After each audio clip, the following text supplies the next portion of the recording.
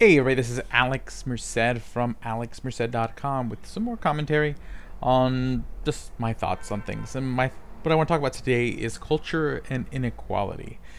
Okay, so when you talk to people on the left, one of the major gripes they have is inequality. And one of the reasons they have issues with inequality is because of power imbalances, in the sense that if you're really poor, what your boss, suddenly the decisions of your boss to hire you, fire you, become that much more sort of life or death. Okay, it has a much greater impact on your life. Like if you're rich and you get fired, you know, oh well. um but if you're poor and you get fired, well, your kids might not eat tomorrow. So they take this as, okay, well, someone who's poor can be kind of coerced into a lot of things by people who have sort of power. But this is this inequality, this economic inequality, isn't the only inequality in society, and isn't the only inequality that creates sort of asymmetries of power. This is just sort of a natural thing that happens in all realms. Okay, there's all sorts of social inequality that just naturally occurs, because some people are just sort of in more highly regarded social positions. Okay, if you're a politician who's really well known and has a lot of influence, so you're just going to naturally have power. It's not because you're rich. It might allow you to become richer, but you just might have be someone who people like, and now you are going to have power over the people. There are going to be people whose decisions you make might play a role in, have big consequences to them. Okay, but it's not necessarily economic. I mean, think of like a preacher in a church or the pope. Okay, they have a major amount of influence, and it's not purely economic. There's a social level, and there's also a cultural level, in the sense that creative people, and it's oftentimes like creative people who on the left, but oftentimes creativity and art. And I love art, music, and all these creative endeavors. But at the end of the day, they're huge expressions of inequality and power asymmetries, by their nature. Okay, in the sense that you're going out of the way to say how you're different, and trying to create influence. You trying to create a unique. You may not think you're trying to create influence, but the idea is that when people appreciate something that you create that is unique to you, you're creating your own sort of unique bubble of power. Okay, and that power can have an effect on other people, good or bad. Okay, if you're a super famous musician, yeah, you may also be rich, but even if you weren't rich, like even if you stripped all the money away from the most famous musician, they'd still have a tremendous amount of power by the sheer fact of their notoriety and their cultural standing. And they can have power over sort of, sometimes life or death power over others. So these power asymmetries are sort of naturally occurring. There are going to be people who just are going to be more influential, that are going to be more liked, that are going to be more creative, that are going to be more successful. And those people are naturally going to end up having accumulate power because of it. It's not purely economic. You can redistribute all the income, and there's still, you take a look at, any attempt at, a pure, equal sort of egalitarian society.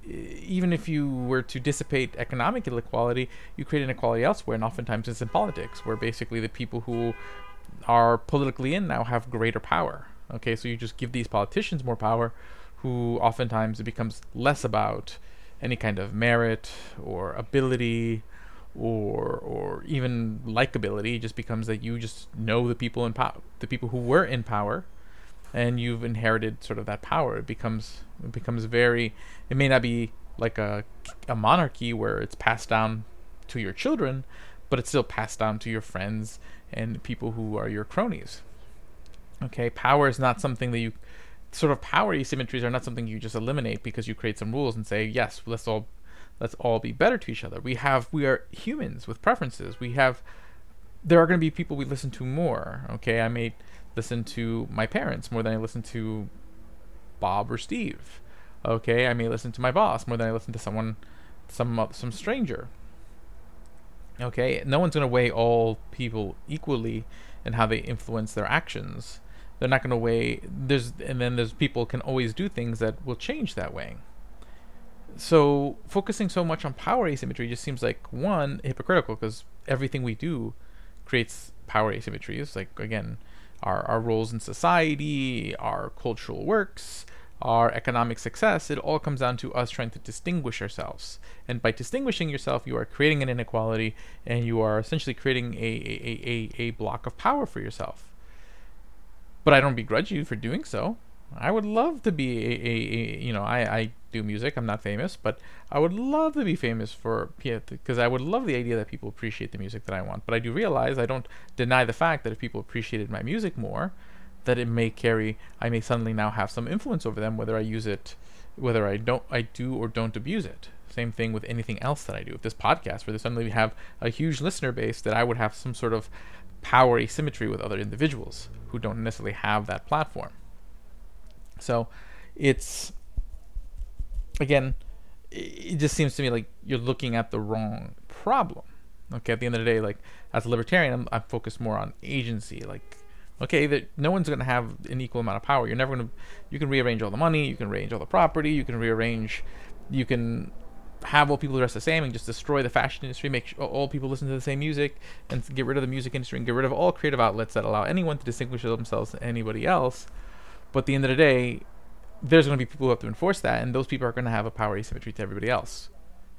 Okay? So by the nature of the fact that any kind of egalitarian society requires enforcement, you have power asymmetry between the enforcement mechanism, and that power asymmetry will get abused. Power asymmetries will be abused. There's no changing that, and power asymmetries will exist, and there's no changing that. What you can do is give people the opportunity, agency, to escape when they can.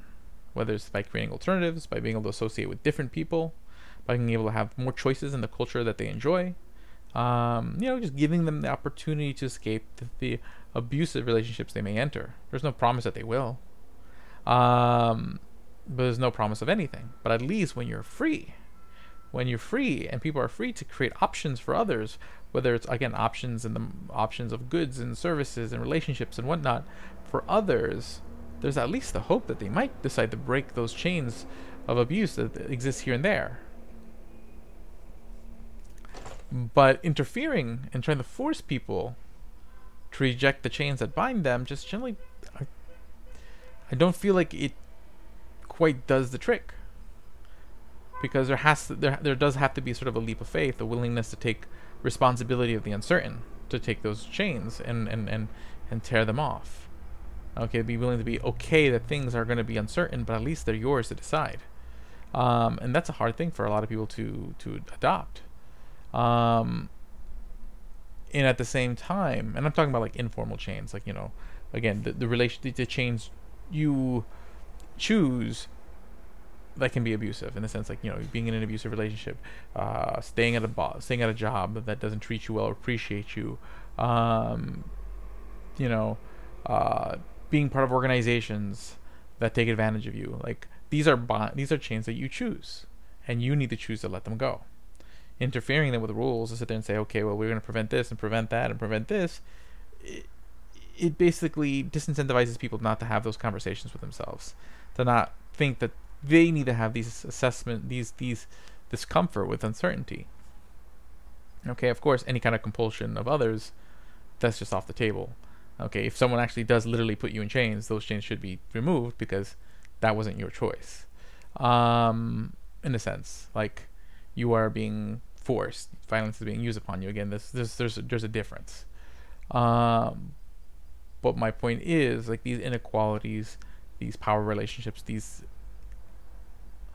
abuses occur not purely out of economic means, not because of private property. They can happen in a society with no private property. It's happened before. You have societies that are, again, egalitarian, communist, whatever, and you still have a power or a ruling class, because, again, then it just becomes the enforcement mechanism, and that's the worst. Okay, when the people who are expected to have to enact violence on others naturally have just sort of the natural sort of the only power asymmetry allowed, that just seems extra dangerous and extra vile. So, yeah, that was just some thoughts. Hopefully you take that for what it's worth, and you found it interesting. So I'll talk to you guys later. Have a great day and enjoy. Make sure to check out alexmerced.com. Join the Discord or Slack channels if you want to, check in with me and give me ideas for episodes or things you want to hear. That's generally where you'll be able to find me and communicate with me pretty much anytime you want. Talk to you later.